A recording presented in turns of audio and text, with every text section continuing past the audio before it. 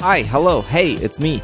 We are running a special offer on Patreon right now that goes for 2 weeks, and if you want to support the show, you'll be able to get ad-free episodes, and you'll be able to get bonus episodes, which is great because we just released a bonus episode with over an hour of talking about GoFest and our thoughts on it. If you're interested, the special offer we are running is sending out a postcard to celebrate Pride Month.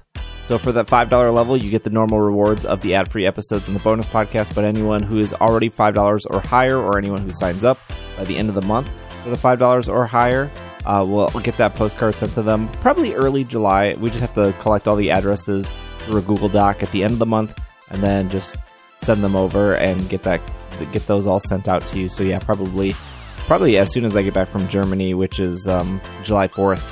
If you want to support the show, want to hang out with our community, you can head over to patreon.com/PKMNCAST.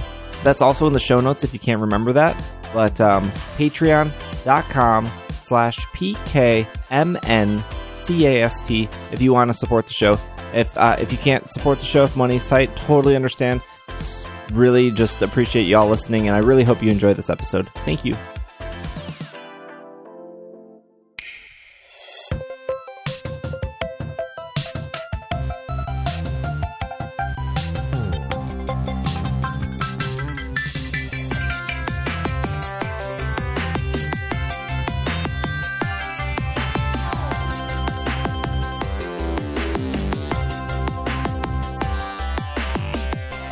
What's up, everyone? Welcome to the 517th episode of the Pokemon Podcast. It's super effective. I'm your host, Steve. With me is Greg. Hello. Happy Pride Month. Still going on. What is this, Still week June. 2? I don't know where we are in the month. I mean, Niantic's ready to celebrate Pride with you, Greg. How? Because they're putting a community day on the... Yeah. On Saturday again. On Pride Day, Saturday. Once again, it's Community Day. Maybe this is rude. Maybe this is a Minnesota problem. No, because generally the last weekend of June across the nation is Pride Weekend. Will also here. Well, you want to talk about rude. I was up so late at Greg's party last night. Oh, true. We Either cannot way. record the day after you two are together. Why? You were invited. I was You running. were invited. And this is like for behind the scenes for our listeners. Not only was Steve invited, Steve said, I have something scheduled for that night. Oh, but I can move it to a different day I did so not that say I that. can come and hang out with you guys. That is exactly what you said. And then you never bothered to move it to a different day. Yep. I said I could move it up in the day, but I did a charity stream today for yesterday. Sorry, for trans empowerment, and our community raised $4,200. To be fair, I feel like it's a pretty good reason to miss Magic the Gathering. Greg's party. My party. If you did come through our charity stream, thank you. And if you did donate, thank you. We did raise over $4,000. So that was very, very exciting. That was the charity we picked to celebrate Pride Month this month was Trans Empowerment. So thank you to everyone who came through. We do have some Pokemon news for you today. We have a little bit of Go. If you're curious of the Pogo Fest thoughts regarding shinies or the second bonus or whatever bonus or where we played or if it rained, Bobby and I did a whole bonus episode that's available to patrons. That's also available to Apple Podcasts premium subscribers. I don't know what they're called. I don't know what happens when you go into Apple Podcasts and you hit the little, I want to upgrade. I don't know what those people are called. Subscribers, but that you subscribe to a podcast, so they're not subscribers. This is like the YouTube Twitch problem where, you subscribe on Twitch for money, but you subscribe on YouTube for free, but you become a member on YouTube for money. I don't know. There's a little, if you listen on Apple Podcasts, there's a button to upgrade to get bonus podcasts and ad free. So that's there. I will say the one thing I say at the beginning of that episode that I will say here, just for clarification, I did talk to Niantic. Oh, I guess we'll play the new news music. I guess we'll start off with Pogo, because there's a little bit of Pogo news. We have stuff about Masuda. We have stuff about James Turner. We have stuff about Delphox, the three icons of the Pokemon Company. Heck yeah. I said this on the bonus podcast. I will say it here. I talked to Niantic on Sunday morning, the second day of GoFest, and they said the shiny odds this year are exactly the same as the shiny odds last year. I then talked to them on Monday morning, and they said after the entire weekend is done, we can confirm the amount of Pokemon caught this year to the shiny Pokemon caught ratio was exactly the same percentage as it was the year before. I don't know what that percentage is. I don't know if it's like a 2% or 5% or I don't know what that, but they said it was the same. Bobby and I do talk about why it might feel you got less shinies because there were technically more Pokemon in this GoFest and more of those Pokemon could not be shiny. There was also the incense issue. If there was any issue happening in GoFest, it was the incense was technically broken, and Niantic did tweet about that, and they didn't. I don't know if there's going to be a makeup day for that. I will also say that RNG is a really silly and dumb thing. One of the examples I use is I've played every community day, and I feel like I play community days pretty hard. That's why Greg and Will leave me early because I continue to play, Correct. and they are like, I'm done. But on Charmander Community Day, I played very aggressively in that 3 hours. Very first Charmander Community Day. In that very first hour, in those 3 hours, I only got 3 shiny Charmander. It was my worst community day ever. I played the entire time. I was hustling. I was at a spot that had plenty of stops. They were luring up. I had the incense on. I feel like I'm pretty good at playing Pokemon Go. It's debatable. That Charmander Community Day, I only got 3. And I watched my wife walk over to the public bathroom area, and she clicked on Charmander. It was shiny. She caught it. The next Charmander she clicked on, it was shiny. She caught it. The next Charmander after that she clicked on, it was shiny. She got 3 in the matter of 20 seconds. And I think she ended that community day with 9. That's what RNG is, right? Like, no control over that. You can't be good. You can't, like, get better at RNG. You can't go to the gym and work out your RNG muscles. Not yet, that at least. attitude. Maybe one day you can. I mean, there's some supplements you can take. Yeah. Absolutely. Niantic did put out a thing saying, this is off Pokemon Go Live. We are grateful for a successful Pokemon Go Fest. There was 750 million Pokestops spun, 1 billion Pokemon caught. Trainers walked 100 million kilometers. That's a word. People were able to access and catch Shaman for the first time. The Ultra Recon Squad made their debut. And then they say get ready for the in-person Go Fest in Berlin, Germany, Seattle, Washington, and Sapporo, Japan. Tickets are still available for all 3 of those events. That kind of rolls into their summer events. So they are doing the June Community Day in-person meetups. I caught a shiny Celebi on GoFest during GoFest because I finally finished the Jesse and James research. Oh man! And to that guy who was in the card shop on Tuesday night complaining that he wasn't able to get any shiny unknowns, it's because there weren't any. The unknown F can be shiny. You said that it started on Tuesday. Yes. He was saying he didn't get any shiny unknowns during GoFest. Oh, during GoFest, they could be shiny, but they were not boosted. They were like 1 in 500. Oh, well, then you lied to me. Thank you Yeah. very much. I thought you were talking about specifically about F. Yes, F could be shiny for the first time. If the question I asked I don't was, remember the can question. unknown be shiny?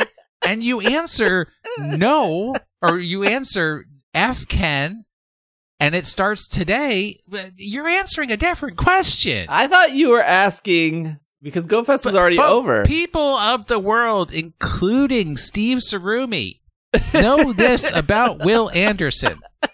If I ask you a question that can be answered yes or no, just answer yes or you know no. you can't answer. There's no flavor. I don't want interpretation.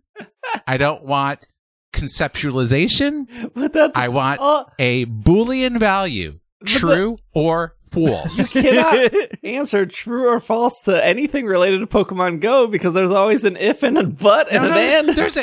There was a very clear. Can unknown be shiny? Yes. But not all of them can. It doesn't matter. I said unknown. That means the entire alphabet. But the entire alphabet can't be shiny. Out of them, of the set containing, Out of 26, some of them can be. they can be. Some of them can be. That's true.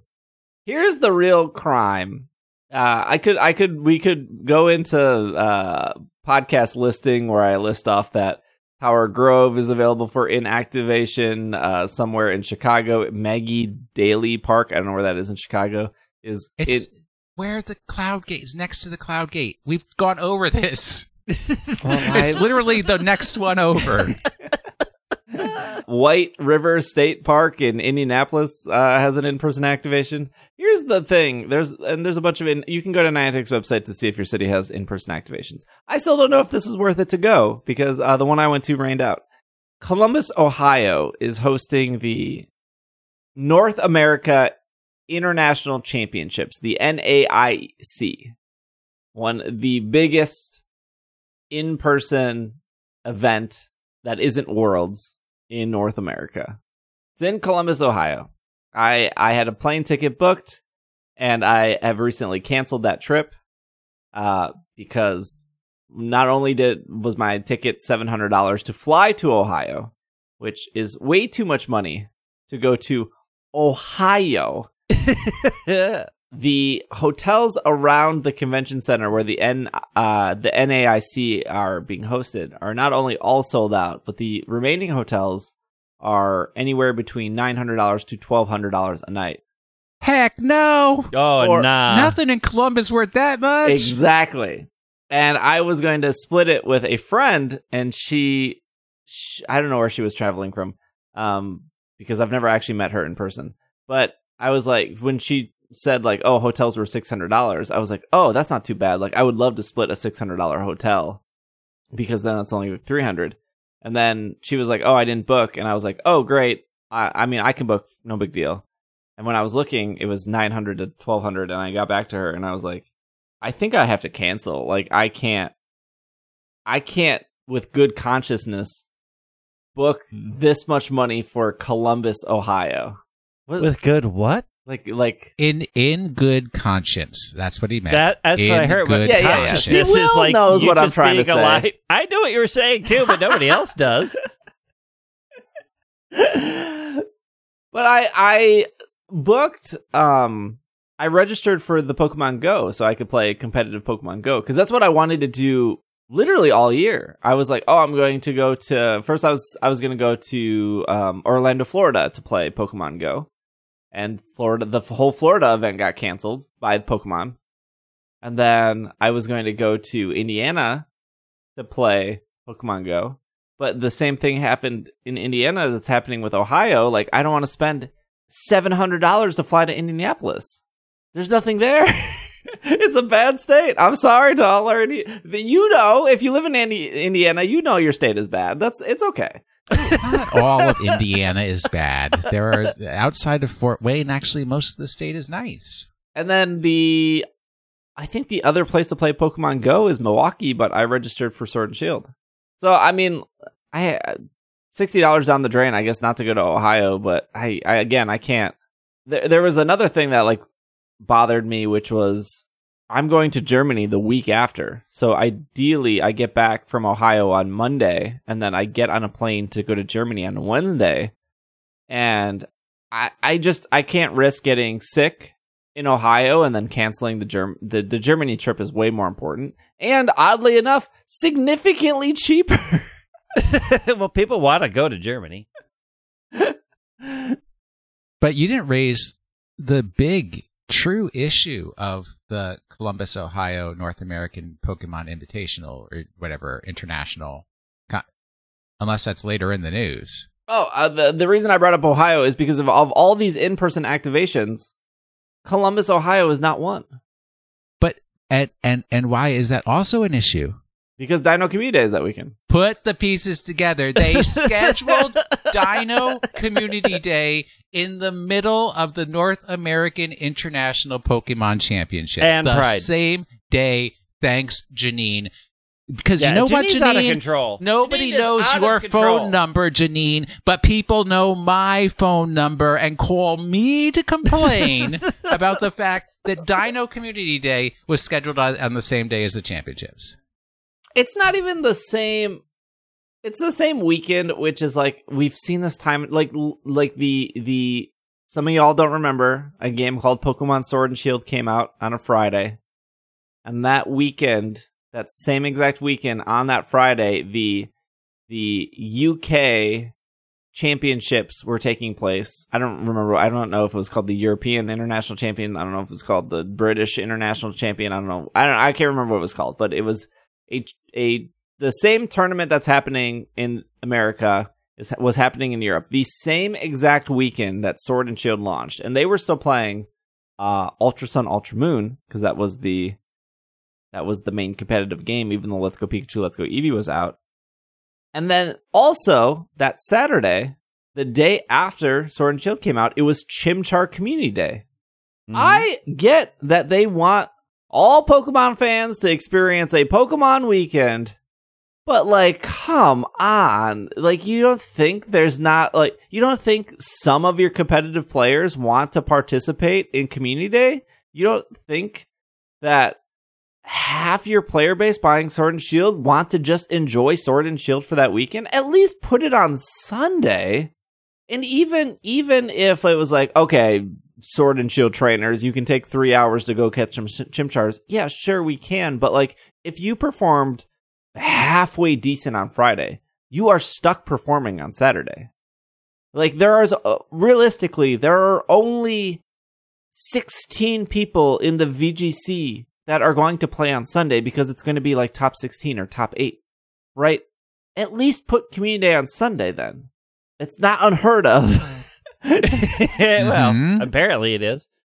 And it's the same thing here. It's like you don't have an in-person meetup in Columbus, Ohio, which is mind-boggling to me that you wouldn't want, like, I'm looking at this whole map and there's a lot of cities picked, and that's great. That, and for the record, Niantic does hire like third-party people to represent Niantic at these events. But why would you not want a Niantic tent and like make a big deal in the city that is hosting this huge Pokemon tournament? Also, again, Dino is on Saturday. There's so many competitive players that are kind of forced to play on Saturday that probably want to participate. And when there's only going to be like a top 8 or a top 16, that's not 200, 400, 500, 700 people. Why is it not on Sunday? Anyways, Dino Community Day, Saturday, June 25th from 11 to 2. Dino will appear more frequently in the wild. Surprise. We said this was going to happen. I'm going to go out on a limb here. Niantic put Axew in raids. Axew follows the same thing as Hydreigon, Dratini, Mareep. They're all dragon Pokemon. The Mareep was a joke, but actually not really a joke. It does eventually turn into a dragon. I mean, it does become a dragon. Tyranitar, these pseudo-legendaries. Do you think they like being called pseudo? I know. They're legendary in my heart. They're legendary across. Arcanine is listed as legendary. The legendary Pokemon. Not pseudo nowhere. The only thing fake here is Sudowoodo. I do like Sudowoodo, though. There's no doubt in my mind that Axew doesn't get its own community day, right? We said this to the lead up of GoFest. Like, don't spend money on Axew raids and then be like, they're gonna. It's coming eventually, right? You struggling to get a Tortuga out of eggs in Pokemon Go? Don't worry, they'll make it easier in the future. They always do. Mm-hmm. But if you want to participate in Dino Community Day, let me tell you what there is to offer. 1/4 the hatch egg distance when incubators are placed into eggs. 2 times the catch candy. 2 times the catch candy XL from catching Dino. Lure modules will last 3 hours. Incense will last 3 hours. Take a few snapshots for a surprise. 1 additional special trade, and trades made during the event up to 5 hours afterwards will be 50% less Stardust. Also, because it is the season of Go, which is still a bad name, in my opinion, for this. It's just a bad name because your game's called Pokemon Go, and when I say Season of Go, it just sounds like I'm saying it's a season, and I don't know what the name is, but the name is Season of Go. You do get 2 special trades a day, meaning on GoFest, not GoFest, Community Day, you will have 3 special trades total, and all of them will be 50% less Stardust. I do want to say, ever since just not trying to defend Niantic, but I do want to lay out here that these are double the bonuses of previous Community Days. They started this when they removed the 6 hours, went to 3 hours with Stuffle, and we're going to give you more bonuses for the shorter amount of time so you don't have to play as long. Which, I will still say, that worked for Stuffle. I got way more Stardust, way more candy, way more whatever in the 3 hours than I did playing all 6 hours. That's not the complaint people see. People want the flexibility. I mean, more of the stuff I never use, again, is not a value add. If you don't use it, it doesn't add value. I use it all.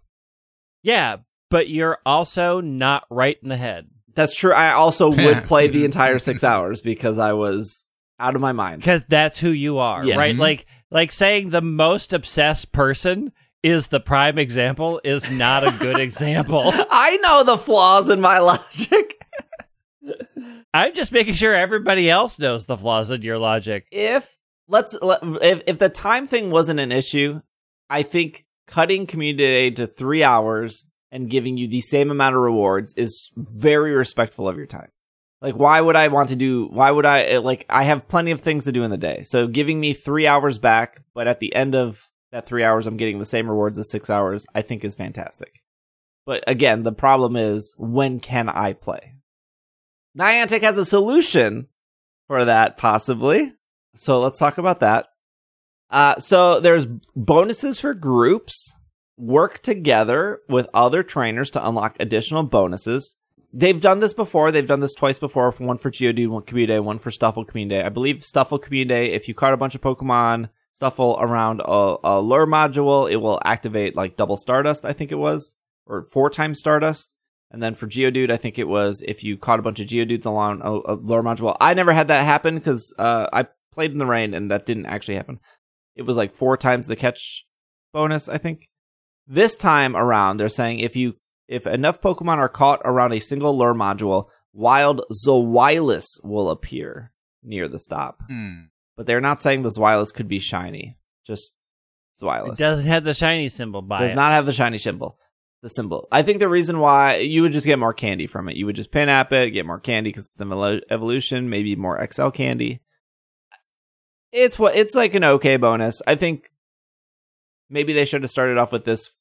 I don't know. I guess you could at least visually see it happening. Whereas when we did Stuffle, Greg and I were like, did it happen? Are we getting the Stardust? I don't know. Okay, here's the new thing here. Brand new, first time ever. We're excited to announce that trainers can look forward to more fun during Community Days. After the 3-hour Community Day ends, we're excited to announce that trainers can look forward to more fun during Community Day. After the 3-hour Community Day event ends, trainers will be able to challenge unique 4-star raid battles. Claiming one in victory will cause more Dino to appear around that gym for 30 minutes. Please note that Community Day bonuses listed above in the event bonuses and bonuses for group section only apply to the 3-hour Community Day. 4-star raid battles. So they took away 2 and 4-star raid battles when they revamped the raid system, which in my opinion was a good change. Because no one wanted to do 4-star Nidoqueen raids for a non-shiny Nidoqueen that didn't give you any bonuses. Zweilous will be appearing in 4-star raids, band together to emerge victorious. These raids can only be accessed with raid passes and premium raid passes. Remote raid passes cannot be used. When you complete the 4-star raid battles, when you defeat Zweilous in 4-star raid battles, Dino will appear in a 300-meter radius around the gym that hosted that raid for 30 minutes. If you're lucky, you may encounter a shiny one. The cliff note says here, Dino will appear under these circumstances will have the same chance of appearing as a shiny Pokemon that appears during the 3-hour event period. There will also be the $1 field research for Dino if you want to spend the $1. There will also be Dino stickers. There will also the Dino hat that you were able to earn a year ago. You can just buy it now for 150 Pokemon coins. And that's it. That is the Community Day. That is the event. I think there was a lot of confusion around the Dino details here. The dino details. The DD, the dino details. The dino Just details. the Flintstones here?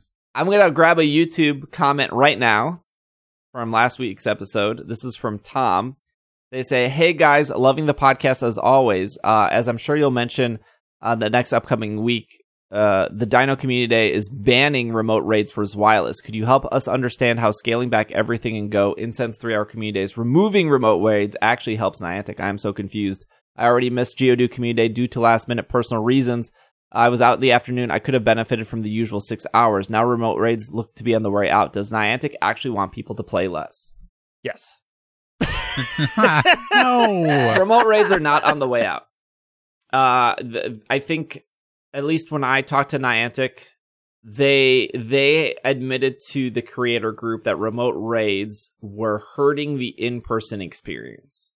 And I think that is pretty obvious to people who say there's no one to do raids with anymore, right? Like, I don't have that problem. I can go to Mall of America. I can go to a park in Minneapolis, and there are people to raid with, right?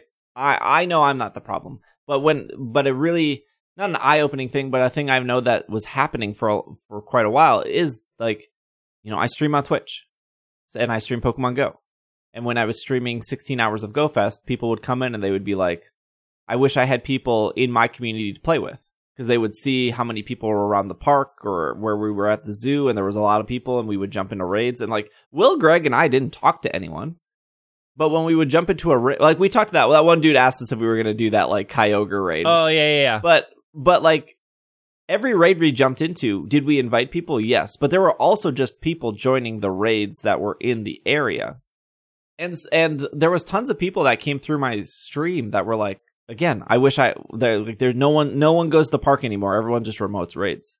So there's this is on Niantic's shoulders now to be like, we want remote raids did this, and how do we keep remote raids but get people to go back out to the park, so then people can be like, I have a community once again. Because I've had it where I've gone to a community day in the middle of January to a park I normally gone to, and when it's really cold out and when there's a pandemic and when your Pokemon isn't that exciting and you get to the park and there's no one there, you go, well, I guess I'll do one lap and go home because no one's here. Like, and I think we talked about this a month ago, like, whether or not you're actually talking or communicating with people, you're still benefiting from other people existing in that area, whether that's lures or being able to jump into raids. Does Niantic want to actually have people play less? No. And I think the Zwilus thing is weird, because I think people like to complain just for the sake of complaining. You don't want to remote raid into Zwilus. You don't want to pay $1 to remote raid because you get really nothing from it. It's not a challenging raid. You could spend that $1 on a 5-star and get way better rewards. It can't be shiny. I don't know why you would want to remote raid into it. The whole point of the Zwiluses is for me, Will, and Greg to be like, there's a Zwilus.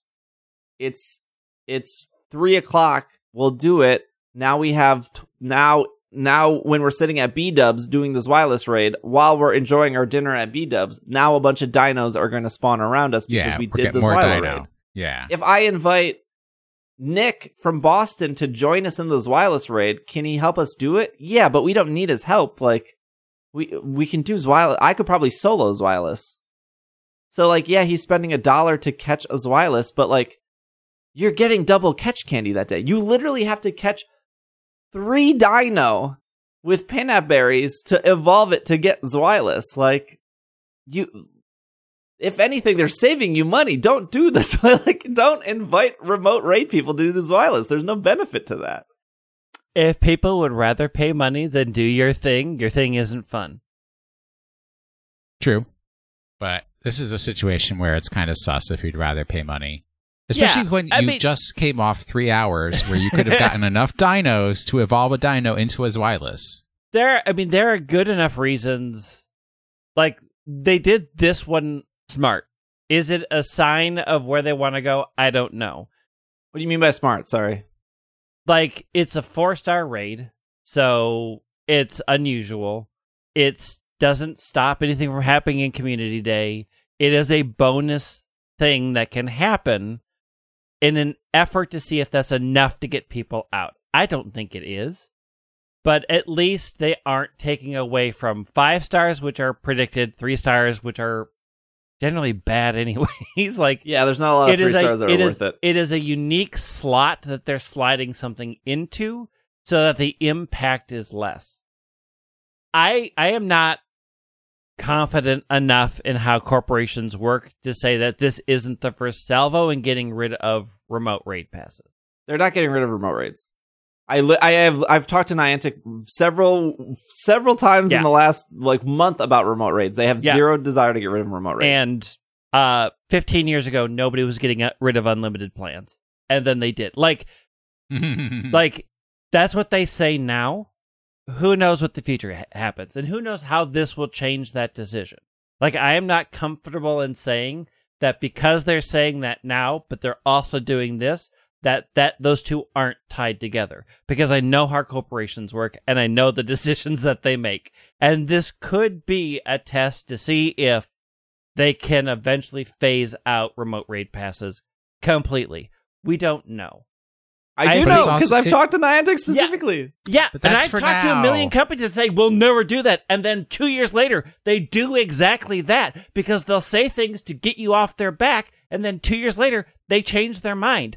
I'm saying this, every corporation has a complete history of doing that. But the contrasting argument that, we've said, hey, don't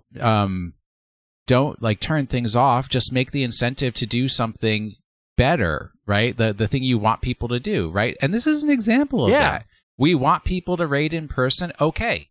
If you do the Zweilous raid in person, you get a benefit. Yes. Yeah. I mean, that's what I'm saying. I think this is a good way to say it, but I am not convinced, knowing how every company works, that we can sufficiently say that this isn't a step of tests to get rid of remote raid passes. If I was to guess what's going to happen to the future of remote raids, it's going to go from $1 a pass to $2 a pass. It is going to turn into a Team Rocket radar. And you can skip battling 6 Team Rocket grunts and you can spend $2 and get that radar. And to be honest, I kind of think it's worth it at this point, because 6 grunts is not only a time sink, but not fun at all. If they were to ever pull the trigger of removing remote raid passes, they have not done the thing that they said they're going to do, which is increase the price to what they envision I don't know what the original price is supposed to be, because they keep saying that it's been discounted. I don't know what the original price of remote raid passes are, but they have said that remote raid passes is hurting the in-person experience, and they don't want to remove that. So they need to do something to then balance it out. And I do think this is a good balance. I do think that, if Greg and I are doing Community Day and Will is running late because he's clanging and banging at the gym, and he arrives to Mall of America and he's only caught 1 shiny dino so far, I think it's great for the 3 of us to jump into a raid. We can use our free raid passes, because you get the free raid passes. We do the dino. Now there's more dino spawning. Yeah, because you guys are too greedy to trade me each 1 shiny dino. Thanks a lot. I would trade you. I tried to trade. There was a miscommunication in the original press release. I think it said you needed 10 people to do it.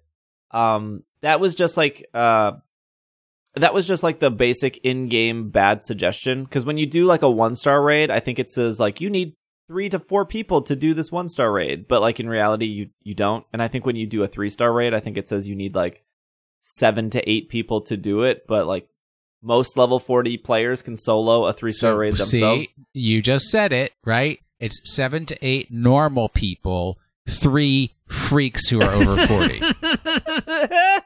So Niantic did clarify that realistically, if you were one of those hardcore players, you could probably solo this. If you were not a hardcore player, it would probably be about 3 people to do Zweilous. Yeah, you'll be able to jump in, do it. I saw comments on Twitter of like, oh, now Niantic is making us pay for Community Day. The 3-hour Community Day is still there. It's totally free. It's the same thing it always is. This is just like, if you want an extra 30 minutes and you have your free remote raid pass and you and a friend are standing there, just remote in, like not remote in, but like jump into the raid and do it. And then now you have more dinos. On the flip side, if also you don't need any more dinos, then don't do the raid. Like, my issue with what this could be is, okay, I'm at the park. I've done the 3 hours. There's 7 gyms here. Only one of the gyms is doing dino. And then we do the dino, and then none of the other gyms spawn dino. Like, that is my issue. Like, is that going to happen? Because like, you mean Zweilous? Oh, so yeah, sorry, it was Zweilous. Like, I was like, why would we care about dino? I can control how many Zweilous raids I'm doing. I can't control where or when they're appearing. And that has always been my issue with Community Day, is if I'm at the park for 3 hours and there's 7 gyms, and throughout that entire 3 hours, only 2 raids have spawned, and it's like Geodude and Nidoqueen, like, I don't want to do those. Like again, Niantic, just like grab the legendary lever and just crank it up during Community Day, because like that's easy money for you. People are out. They're going to jump into it. Well, you should walk to another gym. It's only 50 miles. Got it. Okay. Did we answer all that person's questions? We'll list them off again. I think so.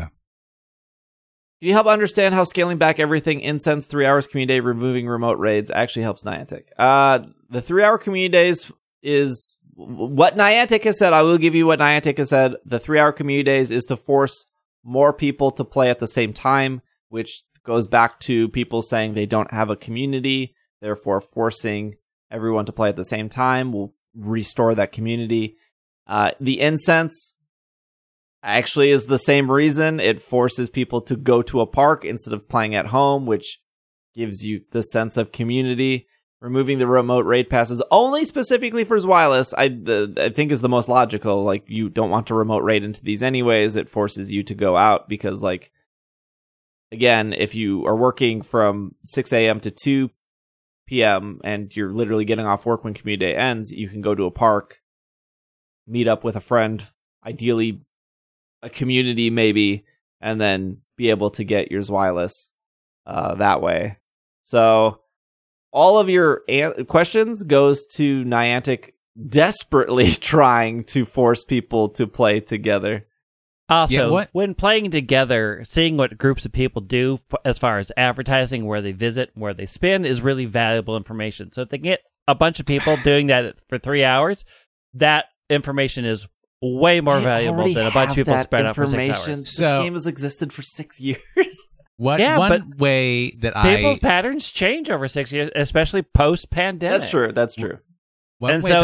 Getting people to clump together and then all make a decision to see what's popular is a great advertising sale. One way that I frame this that's not Dark State Greg.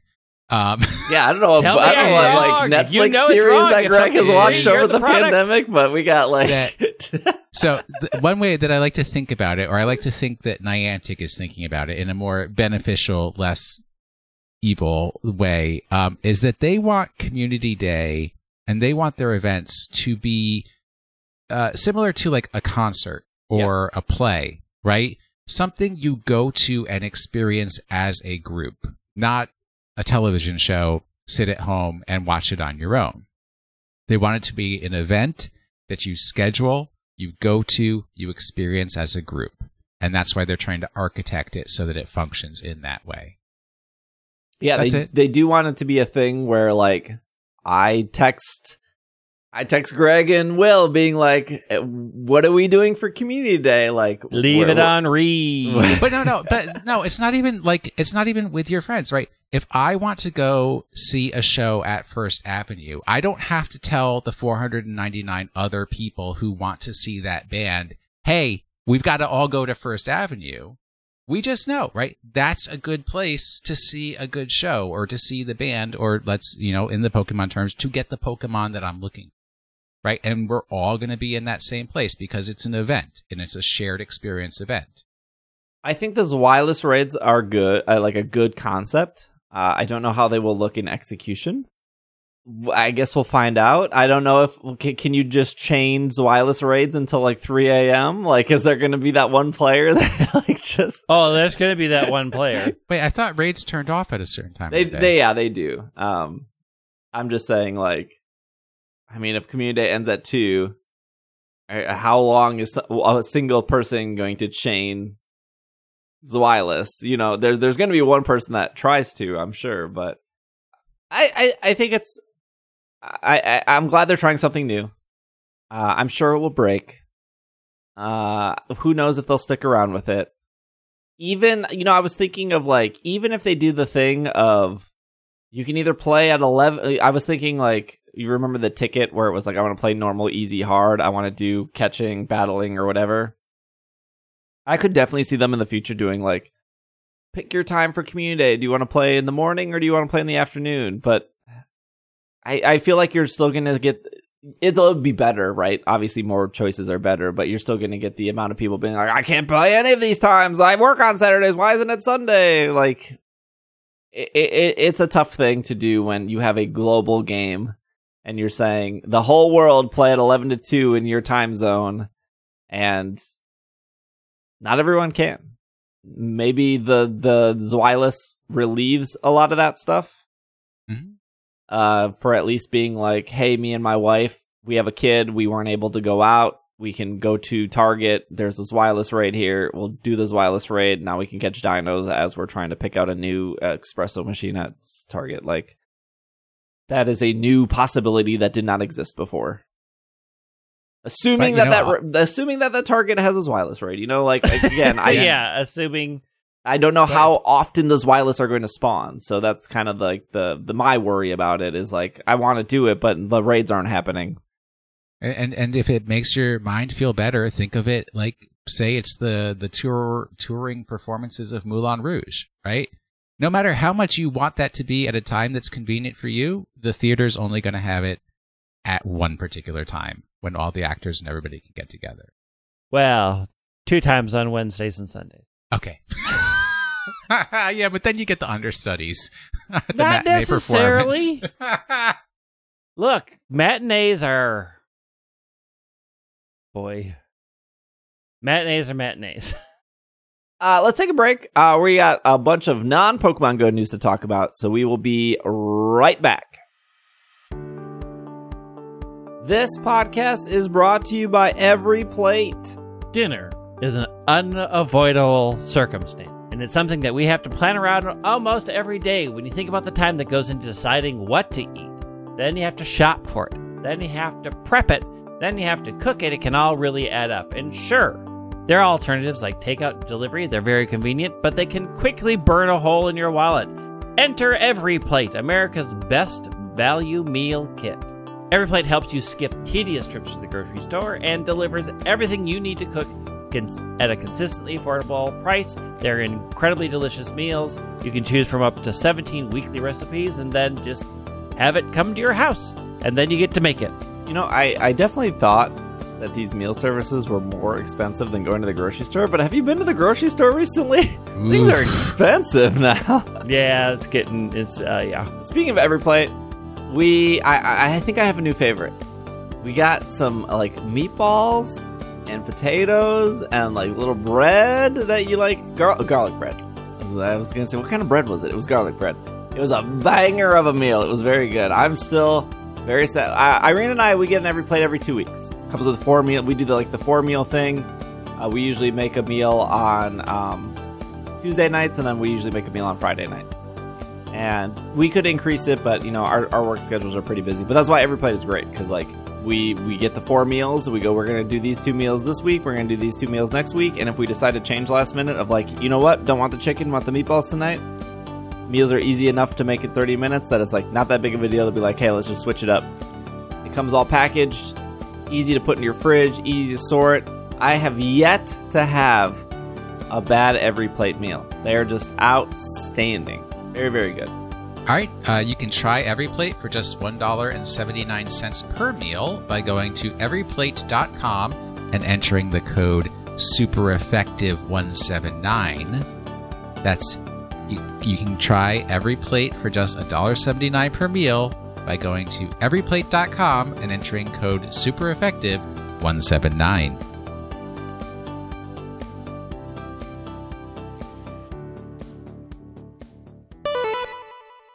This podcast is brought to you by Mint Mobile.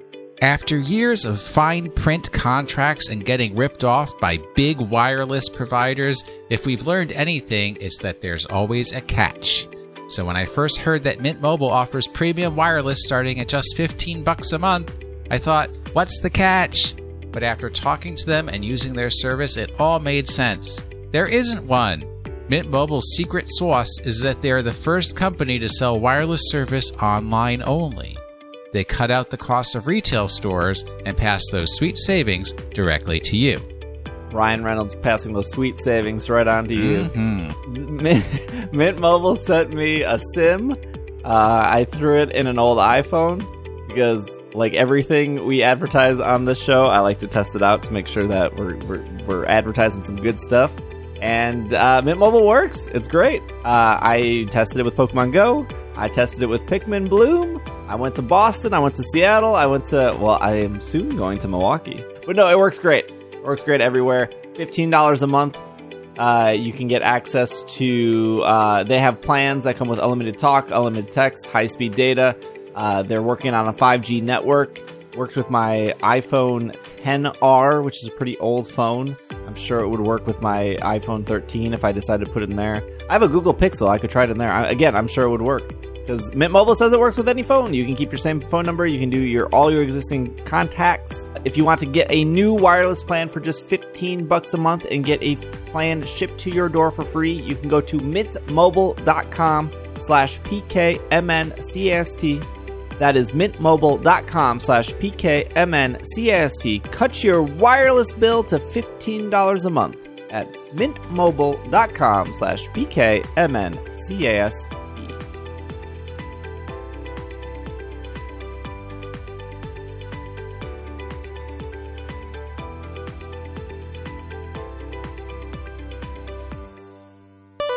And we are back from our break. This is off Pokemon.com. Delphox and Season 8 Battle Pass are now available. Fennekin, Braixen, and Braixen learns Will-O-Wisp and Ember at level 1 and 3. Evolves at level 4. Then evolves again into Delphox at level 6. That seems like really low, actually. Yeah, it's low. Garchomp is like 9. Oh boy, is Delphox powerful right now. Delphox has Fire Blast. Ember can be upgraded to Mystic Fire. At level 7, Will-O-Wisp can either change into Fire Spin or Flame Charge. Delphox Unite move is called Fanic Fireworks? Fanciful Fireworks.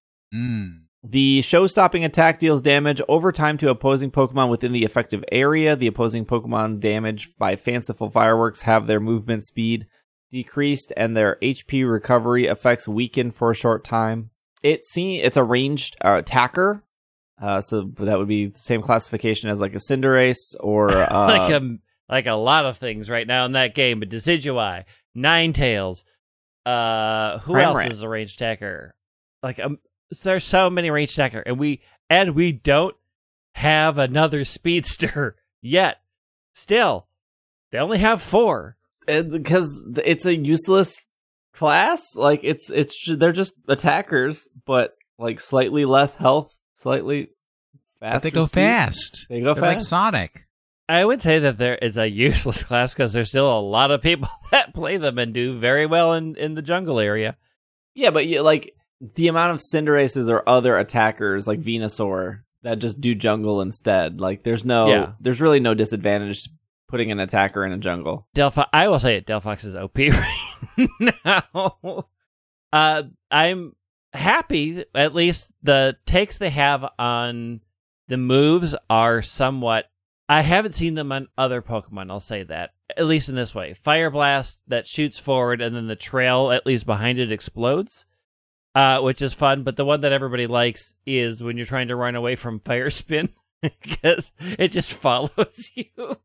Does a Charizard have Fire Spin? Like, I've sat in a Charizard's Fire Spin and been like, oh, well, this sucks. But does the Fire Spin does it follow you around the No, the it board? sits on the map and, like, burns, so you, like, blocks the spot. No.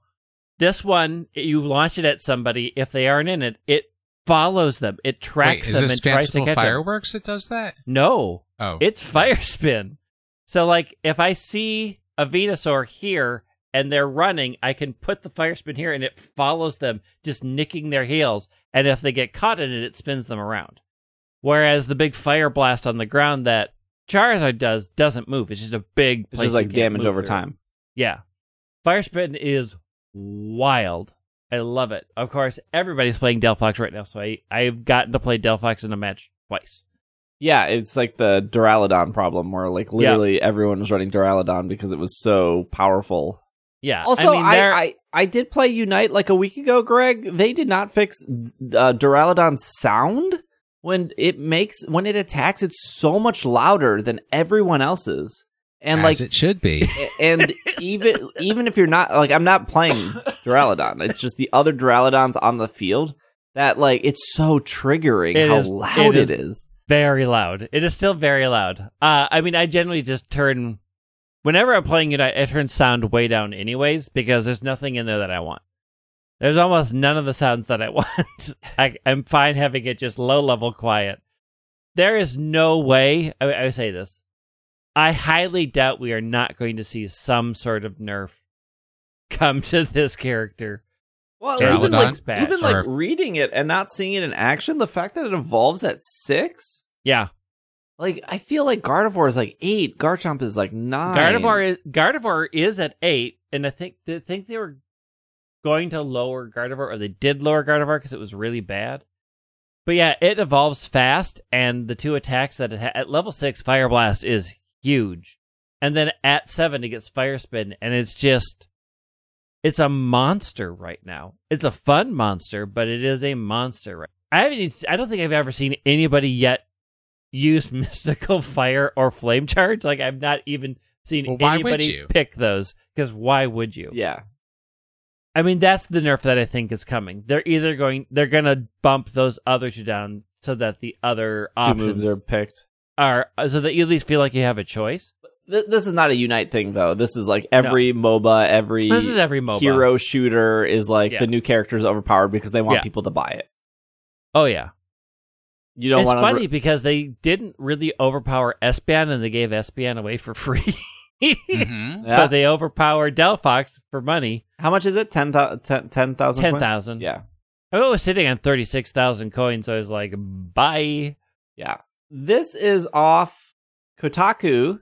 Pokemon Pioneer Game Freak's co-founder Masuda leaves studio for bigger role. This was actually last week, but I was like, they're not going to give us any news this week. And they didn't. There was nothing. There's just this. It's fine. Which, it's also a kind of a clickbaity title. This is a little clickbaity. Yeah, it's a clickbaity title. Anybody who's been paying attention has noticed that he's been shifting his position over the past, 8 years. Yes. Oh, yeah. Like, hardcore shifting. Like, X and Y was I'm the not last main series game he directed. Which was 2013, 9 years ago.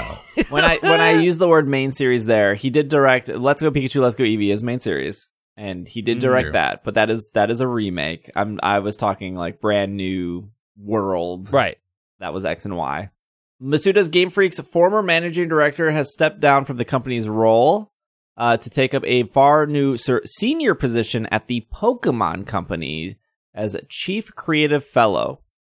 Masuda had a pivotal role in creating the development of the Pokemon franchise. He was a programmer on Pokemon Red and Blue. He then became the director of mainline series games from Ruby and Sapphire to Pokemon X and Y. I think he also directed Black and White, if I remember correctly. But isn't that saying I think it's so. Yeah. from Ruby and Sapphire all the way through X No, and because Y? he didn't direct every game in between. I see. Like Omori directed Black 2 White 2, and then somebody else. I can't remember the guy who directed Platinum.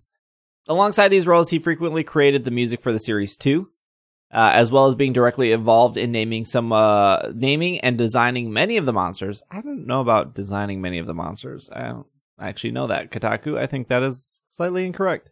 He is now extended from a more powerful position with more responsibilities as Pokemon franchise as a whole.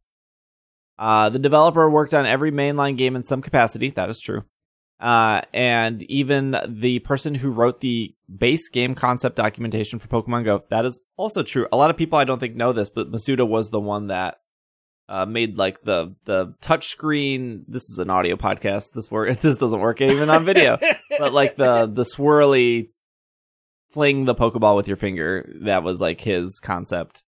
Didn't he also make the music for GoFest? Yes, he made all the sounds that you hear in Pokemon Go.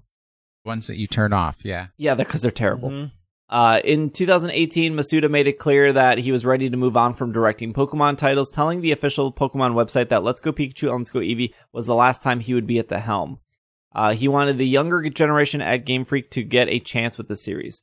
4 years later, he has officially left the studio, but not the franchise, taking on the splendid title of the Pokemon Company's Chief Creative Fellow, which sounds like it would be a rank up, where it seems like his role will be continuing to innovate the approach of the Pocket Monsters. This new title gives him far greater responsibility for Pokemon overall, including the card game, screen adaptations, brand management, etc. I mean, it's a big step up. Like that. I mean, that is a huge job promotion. I don't know. I kind of see it in a different way. I see it more as it's like he's like, I'm ready to retire, and they're like, well, we don't want to lose you, so let's put you into this position where you can consult on a lot of things, but you don't have to produce, right?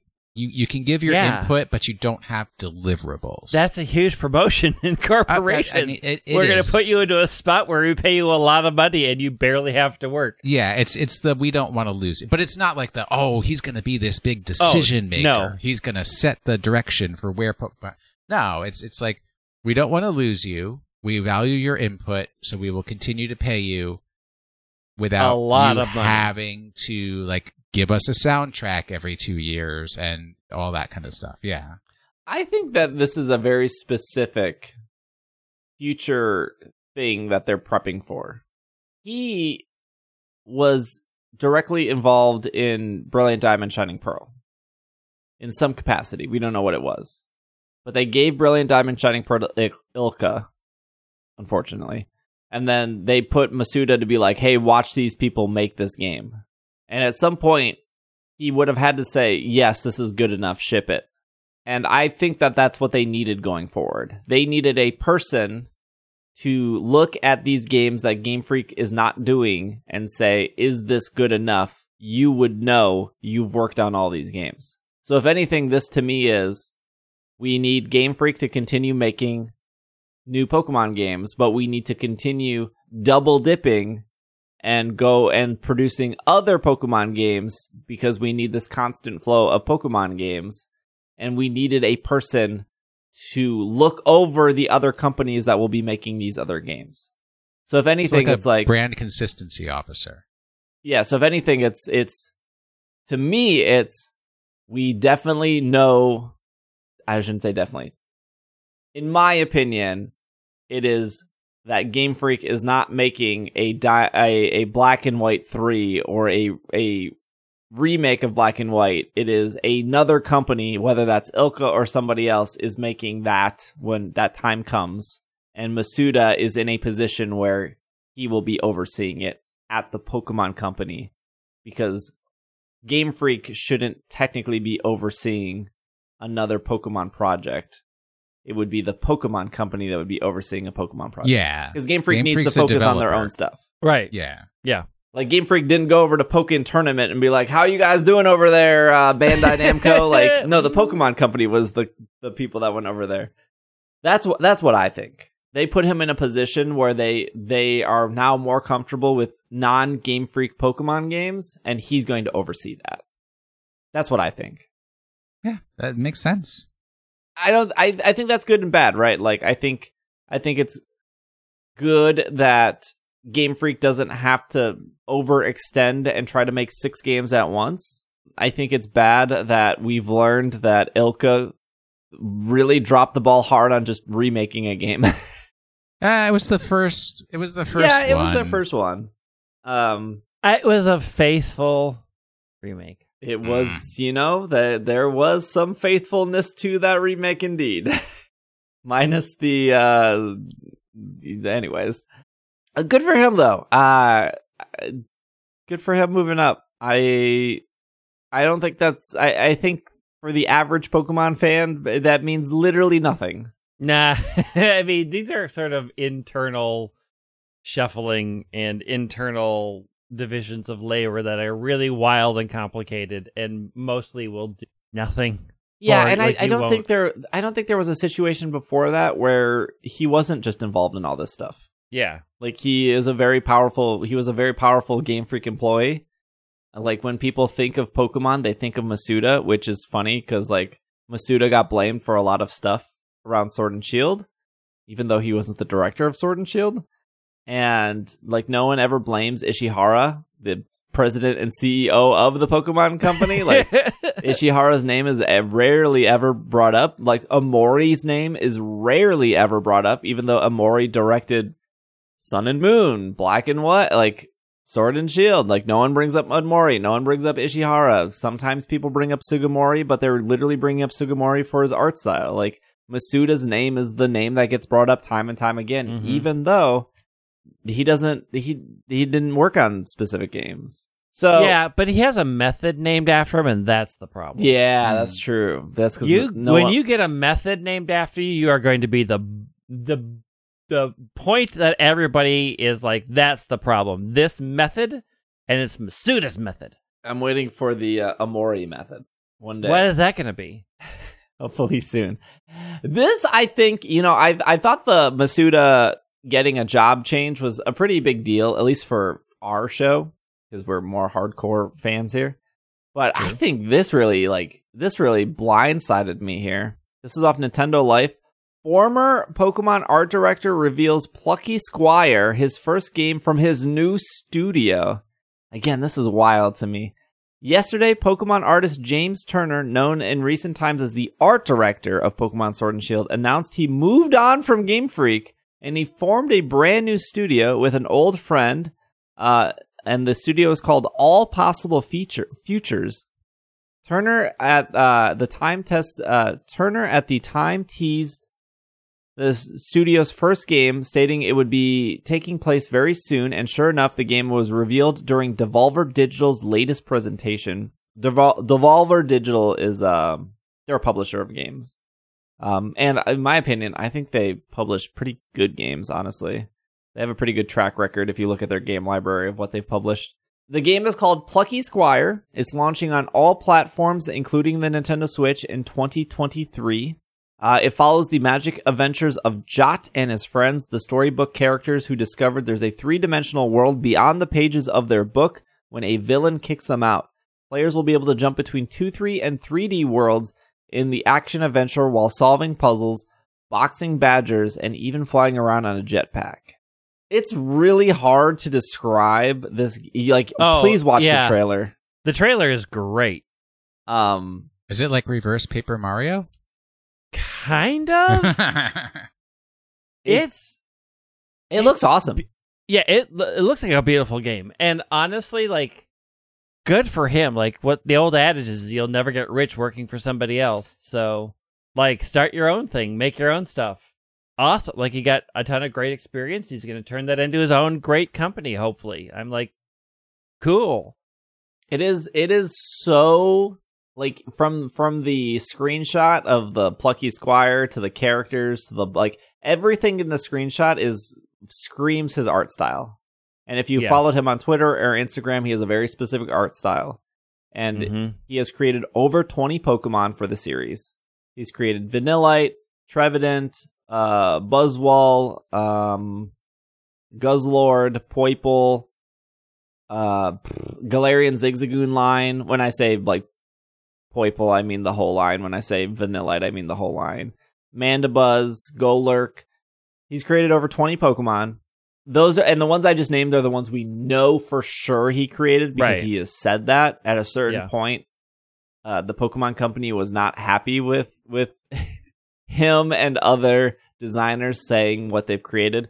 And I think it's not because, like, I think it's mostly they want, when you look at a Pokemon, they want you to think like, oh, it came from the same place. Right. Not like, oh, these, and they also don't want people being targeted. Like, oh, you designed Charizard and Eevee. Oh, well, I hate Charizard and Eevee, so I dislike all, like, it's mostly like a protection thing.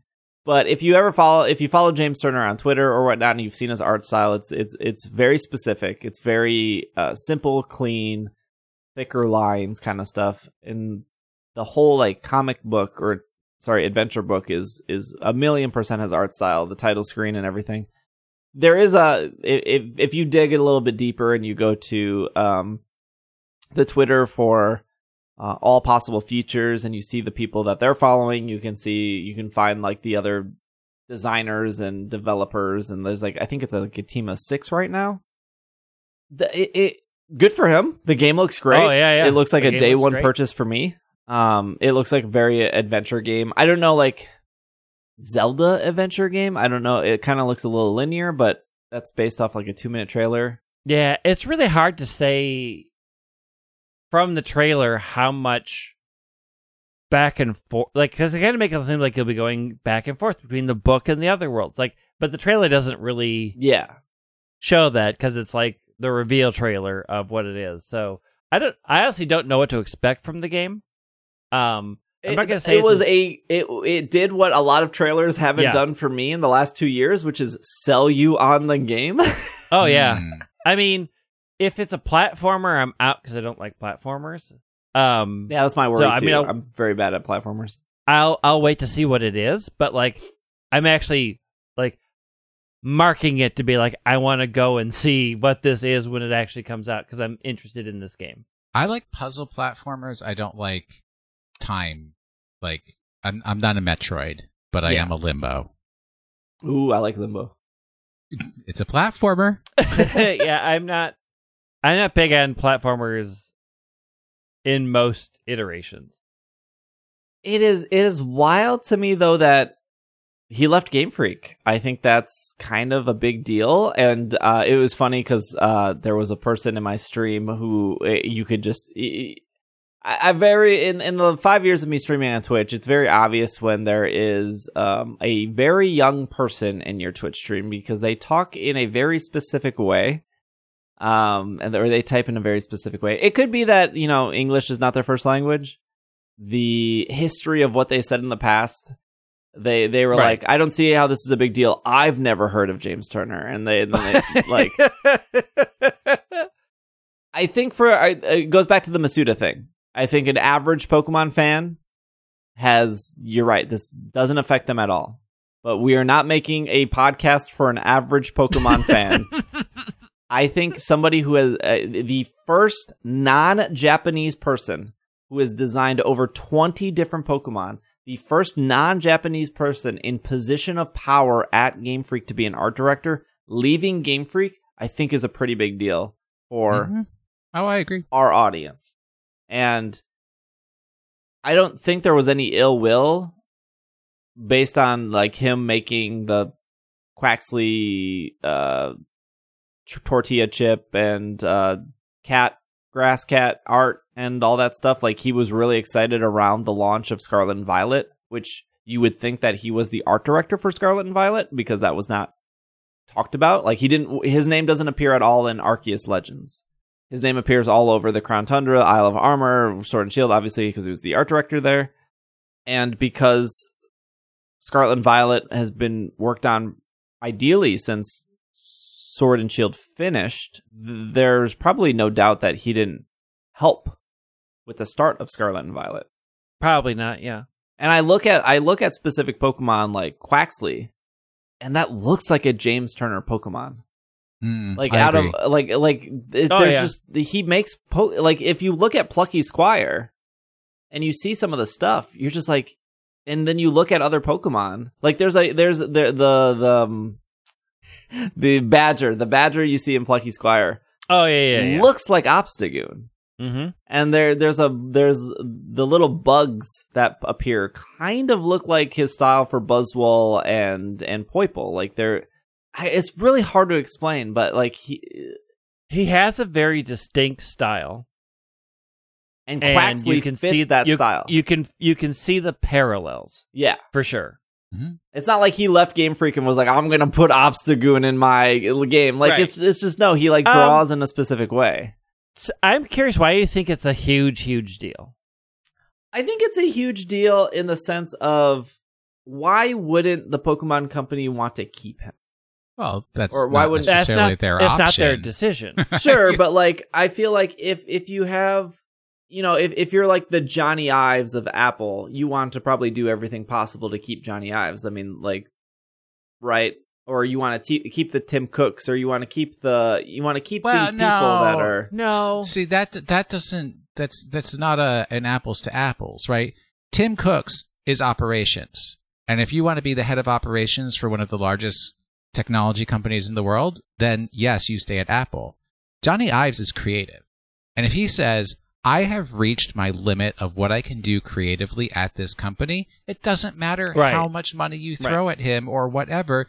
He's like, I want to do creative things because that's what I'm passionate about. And if James Turner is like, I've mined my Pokemon design, mind empty. I've got nothing left in that. It doesn't. He's like, he wants to do creative things. He's clearly made enough money that he doesn't need. I mean, you would think that their gear project would help out with that. Like, hey, we don't want to lose you. We'll put you on a gear project. Why wasn't Plucky Squire a gear project thing like Harmonite was, which he worked on Harmonite, or Tembo the elephant? Then he's got all their input on it, which he doesn't necessarily want. There's a lot of things, right? Like, one, when you work for a large corporation, you don't own that stuff. It's not yours. And if you want to make something that's yours, but you're just like, this is what I want, and I want it to be my way, and I don't want it to be by a committee, you're never going to get that in a corporation. That's true. 2, I was watching with a bunch of people who are non-native Japanese speakers who talk about how hard it is just to advance in Japanese companies because you're always having to translate. You don't have the same social connections. Even if you're fluent, there is always a barrier there that's going to limit your abilities. And that is just a reality of anybody who works in 2 languages. That there's always going to be a barrier there, and whether they can compensate it for as much as they can, but ultimately you may just hit a point where, like, I don't feel like I can actually get to where I want to be in this company because there is this barrier that we've limited as much as we can, but we'll never eliminate. That's a factor. It also could be I just want to own something of my own. I want to be able to just do this on my own. And a lot of companies have, especially if you're in the same field, they're not going to let you make a side project. They're not. Mm-hmm. You're not going to put out a competing game while you're working for a game company. It's a conflict of interest. Well, and heck, be like, nah. Even at American universities, anybody who is a professor at an American university has to sign a contract that says any intellectual property you create while you are a professor here belongs to the university, does not belong to you. And it doesn't matter if I'm a psychology professor and I write a book about astrology. That astrology book belongs to the university. Yep. I just think he clearly did something right. He pushed past those barriers that these old Japanese companies put up. Like, he was the first non-Japanese person to make a Pokemon. That's a huge deal. Like, there's probably millions of people out there that want to make Pokemon, that are drawing Pokemon right now. I mean, just go to DeviantArt. They're out there. Yeah. And somehow he did it. He was he was the one that got through. He was the one that moved up and became an art director of the entire project. So, like, yeah, I completely agree with you. There's, like, language barriers. Even if you know Japanese fluently, there's still, like, slang. There's still, like, you're still seen as, like, a non-Japanese person. There's still the struggles. But he did it. He somehow figured out how to get through all of that and make it to a very high position at Game Freak. And he seemed very happy, and I'm sure he was. Like, I'm not sitting here trying to be like, oh, there was probably drama. Like, it probably was fine. He was probably just like, I'm ready to move on. Absolutely. But also, like, the other things, like, other things that we don't know. I got to the level that I can get to. I fought through everything, and I don't want to keep fighting. Like, there's so many reasons why people are like, I want to branch out on my own, that I think, one, it's great that he got as far as he did because we got a lot of great stuff out of it. Two, I'm happy he's starting his own thing, that he's going to continue making the products that he wants to make. Three, it clearly seems like he left on good terms. Yeah. And four, he showed that other people can do it, right? Like, he is the trailblazer. And his decisions after that, I'm happy for whatever choices he makes. I feel like a lot of people are like, this is a dire potent of what it's like to be non-Japanese in the Pokemon company. I'm like, I don't see that. Yeah, I don't see a that person either. Who was like very successful and then said, I want to be successful on my own terms. I'm leaving on good terms. I'm very happy, and I can talk to people how I did it so they can do it too if they wish. Yeah, I don't see this as like a I don't think like Game Freak or the Pokemon company is taking a hit. I just think there are definitely people out there that are special that you focus on, and I think like for a lot of Apple people, Johnny Ives was that person before he left Apple, where it was like Johnny Ives changed Apple for the better, and I think James Turner changed Game Freak for the better, and I think if we look at the history of Game Freak and Pokemon, Masuda will always be talked about, Sugimori will always be talked about. I think James Turner will always be talked about. Amori, I feel like, hasn't gotten there yet. Even though, like, Amori is the one that has been directing all of these games. And maybe because Masuda is stepping out, Amori will be talked about more. But I think Amori is equally talented. Like, I do think Sword and Shield are incredible. And I hope Scarlet and Violet is better. But we'll have to wait and see on that. I mean, like, again, Amori did other games too, and they were just as good. The only maybe the only maybe thing I look forward to in the future in regards to James Turner, is after his contracts or NDAs or whatever are over, is he going to talk about his Pokemon process in like 5 years or 6 years? Is he going to be like, I mean, we can hope so. Like, you would hope that somebody at Kotaku or The Verge or whatever, when they sit down and talk to him in a couple years about whatever other game he's working on, you would hope that they would know that he has, like, a Pokemon history and bring up, like, so tell me about how you designed Poiple. Gonna do a master class. It depends on what the NDAs are, but yeah. I mean, after about 5 years, the NDA should be gone, so we can talk about it, hopefully. Yeah, there's no way that there's an NDA that's like, for the rest of your life, you can never talk about how you made Vanilla. This is a Japanese contract, not an American contract.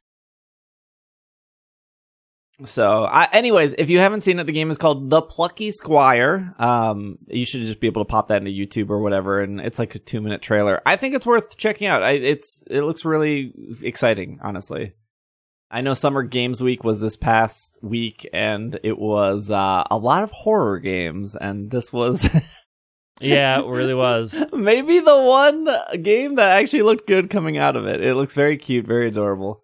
So yeah, kind of crazy that in the last 2 weeks, 2 big Pokemon people kind of changed things around. I don't think there's anything to worry about. But I think if you follow the Pokemon Company as closely as we do, it's interesting. Anyways, question of the week. Oh gosh, we're there. There we are. What is the question of the week?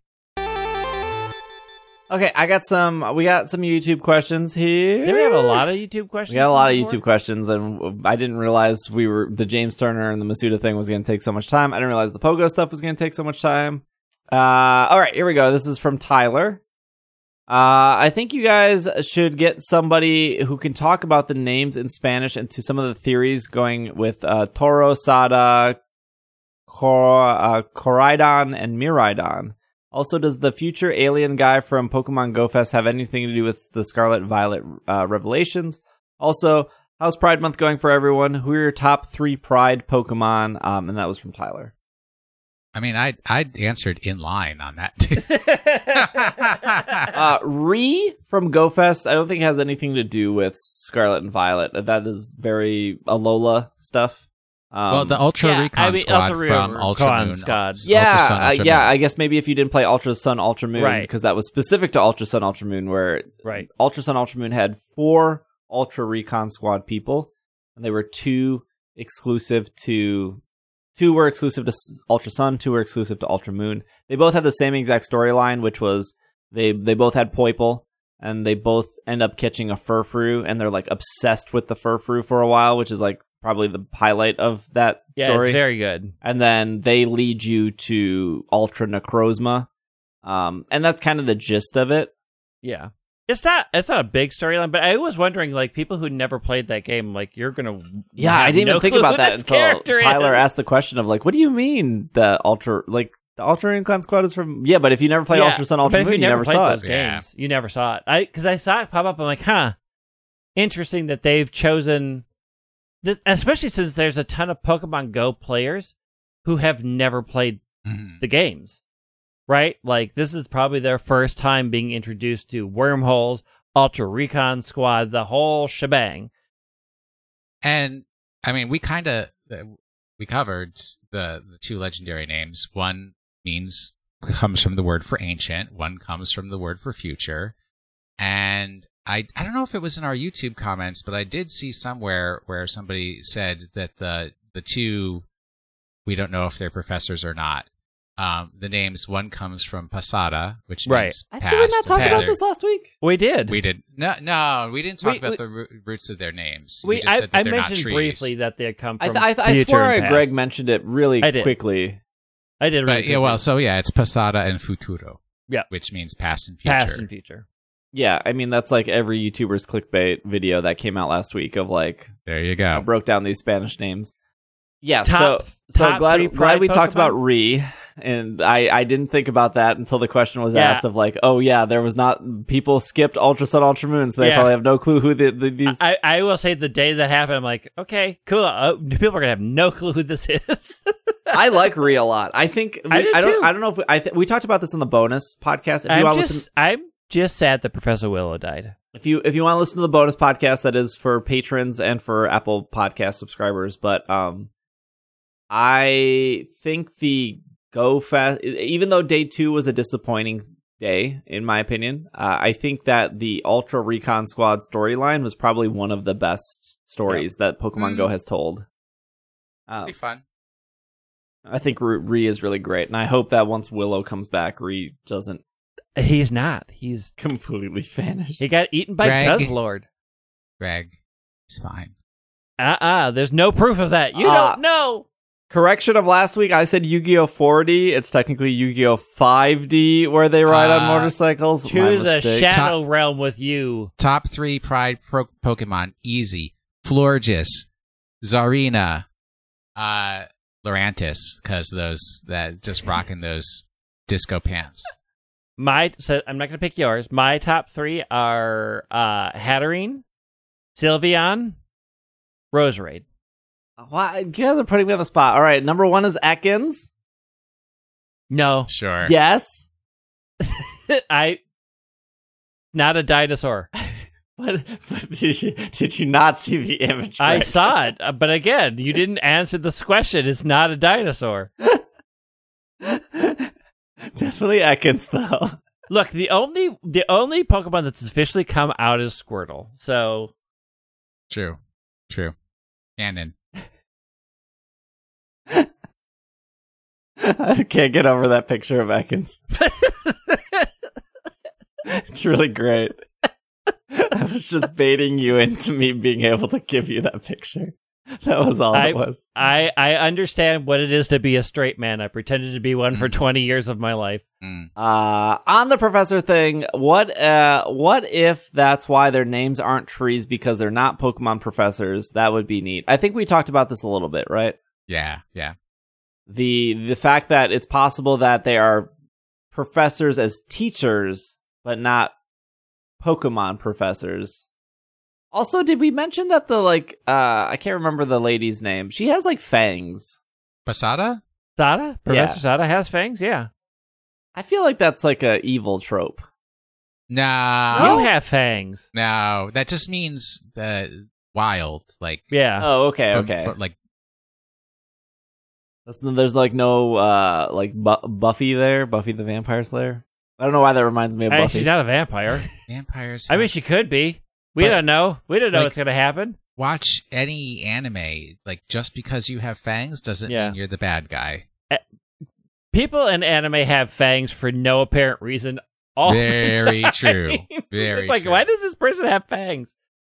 Oh, I guess I don't watch enough anime. Actors de-age themselves by having their canines sharpened?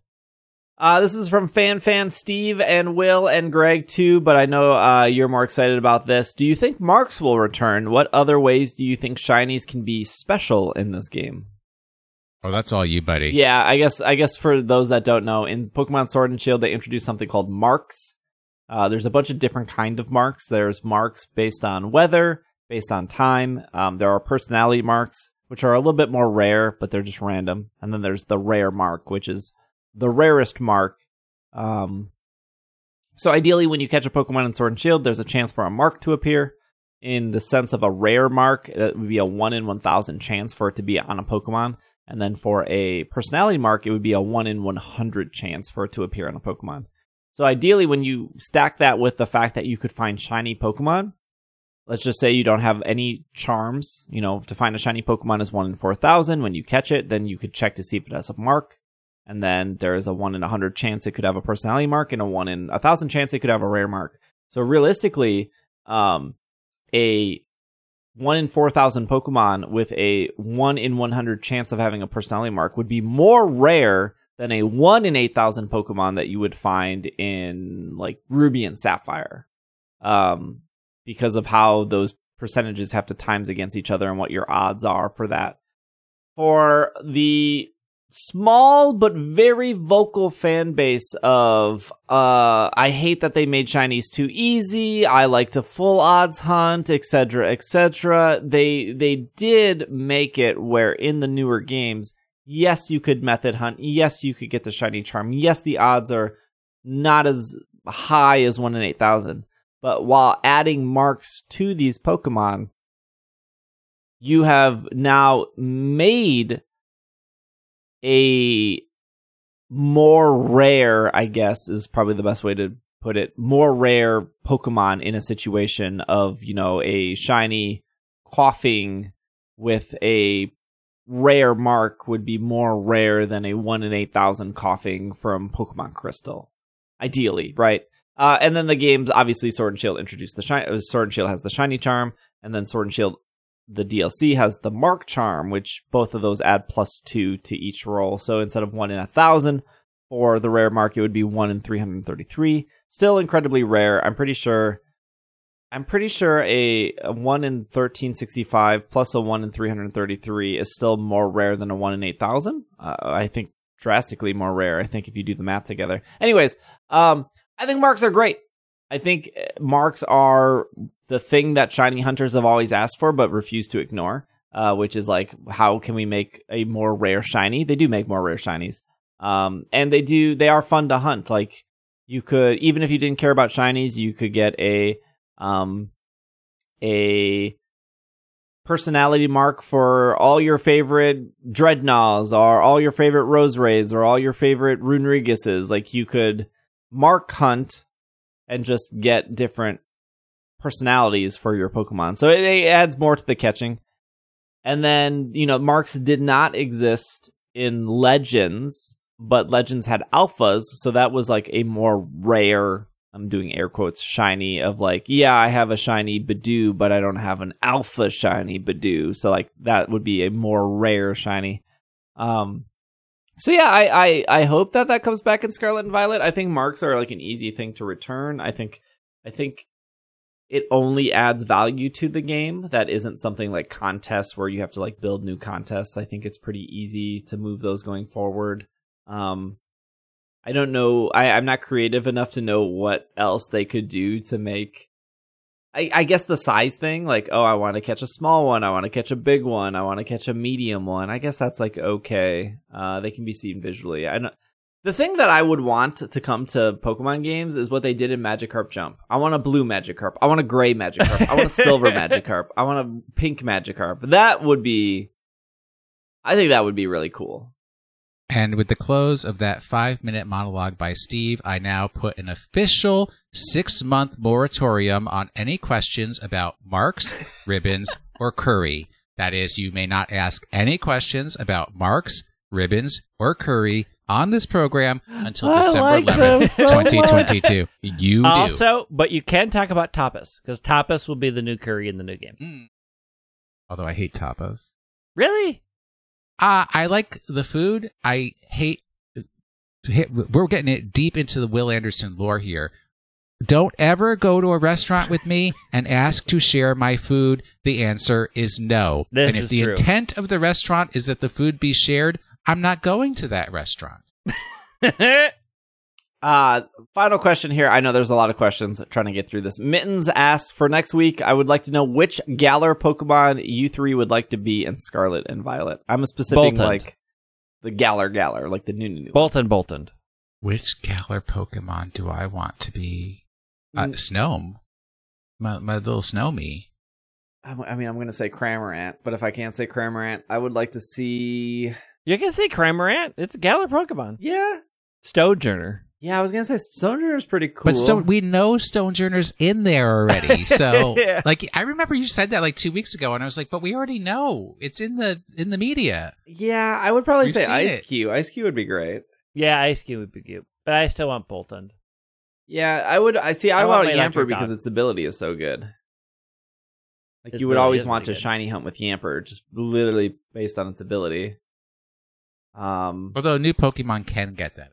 That's true. Yeah, if they, who knows? Maybe Lechonk has Ball Fetch. Ooh, it didn't say so on the... Maybe it's its hidden ability. No, they've got to have a deep cut Pokemon of Belle and Sebastian.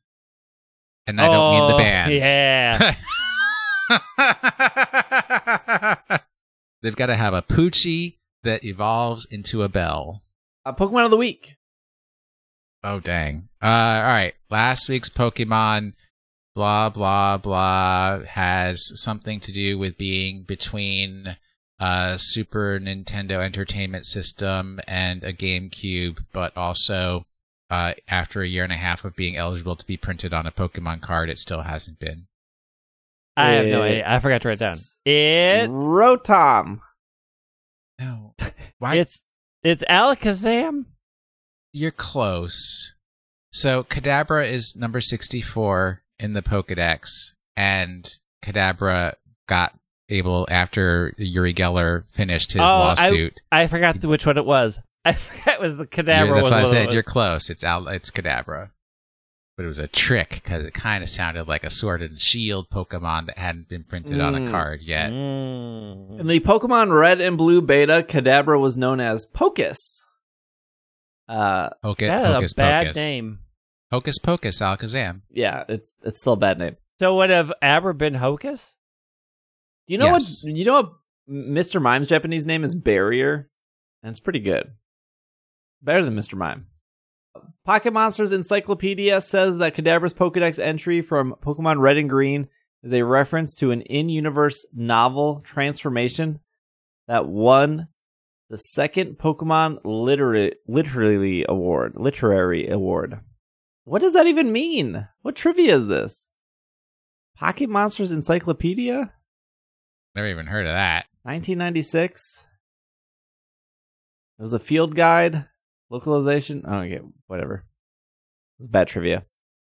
We talked about Kadabra not being printed since Skyridge. Got a great shuffle icon and a good shiny. From Generation 4 and onward, the Everstone fails to prevent Kadabra from evolving by trade. Not sure why that is. In Pokemon Crystal, a bug caused the capture formula for Heavy Ball to be incorrect. And then that incorrect was because of the Pokemon weight, giving it a plus 40 catch rate modifier. This also affects Tauros and Sunflora. We could do a whole episode about how nothing actually worked in Pokemon Gold, Silver, and Crystal. Everything in that game was incredibly Except broken. for the joy of playing the game. Bad shiny. Shuffle? Shuffle's great. Okay. I like the shiny too. Oh, that's bad. Why is it bad? It's just a bad yellow. It's not a green. Yeah. I would rather it be green. It would be at least Nah. Look, it looked like it was sick from All eating right. too much. This week's, that's why it's spoon melted. Uh-huh. This week's Pokemon. Originally, I was going to do a different Pokemon, but I had already done it within the past 2 years, so I couldn't do that one. So this fossil Pokemon that recently became available is the only one of its type that a Pokemon introduced in the same generation it was introduced in got an alternate form recently that had the same types but switched. By recently became available, I mean you can get one without having to evolve into it. Okay. Okay. All right. Well, thank you for listening. Thank you for making it to the end. We will be back next week. Although I will be at the Milwaukee Regionals next week, so I don't know when we're recording this. We'll figure that out. Let's just do it tomorrow. We could probably maybe record on Wednesday afternoon. I think that's usually when we have recorded before trips. So yeah, I'll be at the Milwaukee Regionals. If you will be there and you want to say hi, cool. I would like to say hi to you. I am no longer going to the North America International Championships, but I will be at GoFest in Germany. So excited for that, at least.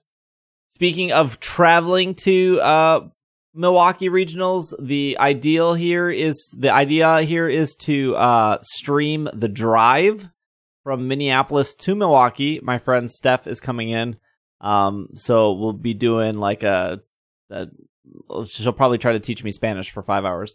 But we're gonna use the stream backpack. We're gonna mount it in the car.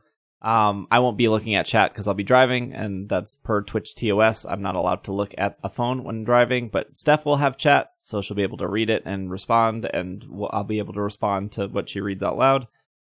That is assuming that everything works. And the reason I'm telling you this is because we're going to do a test stream on Wednesday night where Steph and I go to the new Taco Bell that has the like drop down. Greg, you know what I'm talking about? The like Taco Bell that like drops down the food. The first one ever. Is that here? It's here. It's in. I don't remember what city it's in. It's. I'll find it. Don't you worry. For those that don't know, Taco Bell did a brand new store where the restaurant is on the second floor, and then you go through. There's 4 drive-thrus, and then the food drops down. But there's no, like, you can't go into the restaurant. It's just they built the restaurant above the drive-thru to drop the food down. Oh, so I've got to have Panic at the drive-thru. Great. And the concept is that you're not in the drive-thru for longer than 2 minutes. Which is probably impossible right now because everyone wants to go to see how it works. It's just Taco Bell. But we're going to do a test stream on Wednesday night. So if you want to join us on Twitch for the Taco Bell stream, that will be Wednesday night to see if everything works in the car. And then the drive stream will be on Thursday. And then I'll be streaming probably just Pokemon Go on Sunday because I will lose the tournament on Friday and then, stream Pokemon Go for the weekend. So that's the plan. Thank you for listening. Thank you for making it to the end. I'll be practicing for Milwaukee this week on Twitch. So we'll be doing some competitive battles. Greg is at White Wing. Will is at Washing the Sink. I am at Dragging a Lake. If you want to follow the podcast on Twitch, YouTube, TikTok, Instagram, Twitter, all that stuff, PKMNCAST. Thank you for listening. We will see you next week. This has been another episode of the Pokemon Podcast, and we are super effective. Super shiny rare spawns on Pride. They will be rainbow themed. They're changing all the colors. Dino will be hot pink. I'm excited for it. None of this is going to happen. Why do they ruin my pride all the time? Hog Rider. Ha!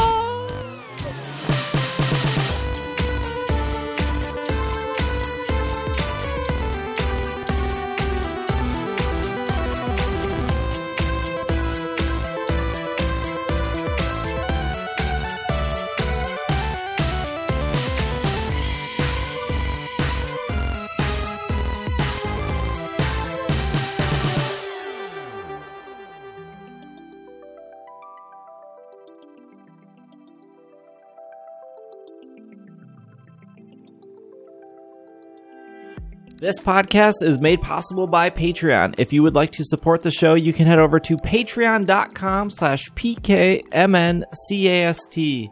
A huge shout out to our podcast producers, starting with Steven, Sean, Matthew, Kay, Jessica, Brian, Stuart, Evan, Ryan, Nate, Bovine, Catherine, Casey, Josh, Gray, Carlos, Alvaro, and a huge shout out to our executive producers of Steph, Spencer, Courtney, Brian, and Brady.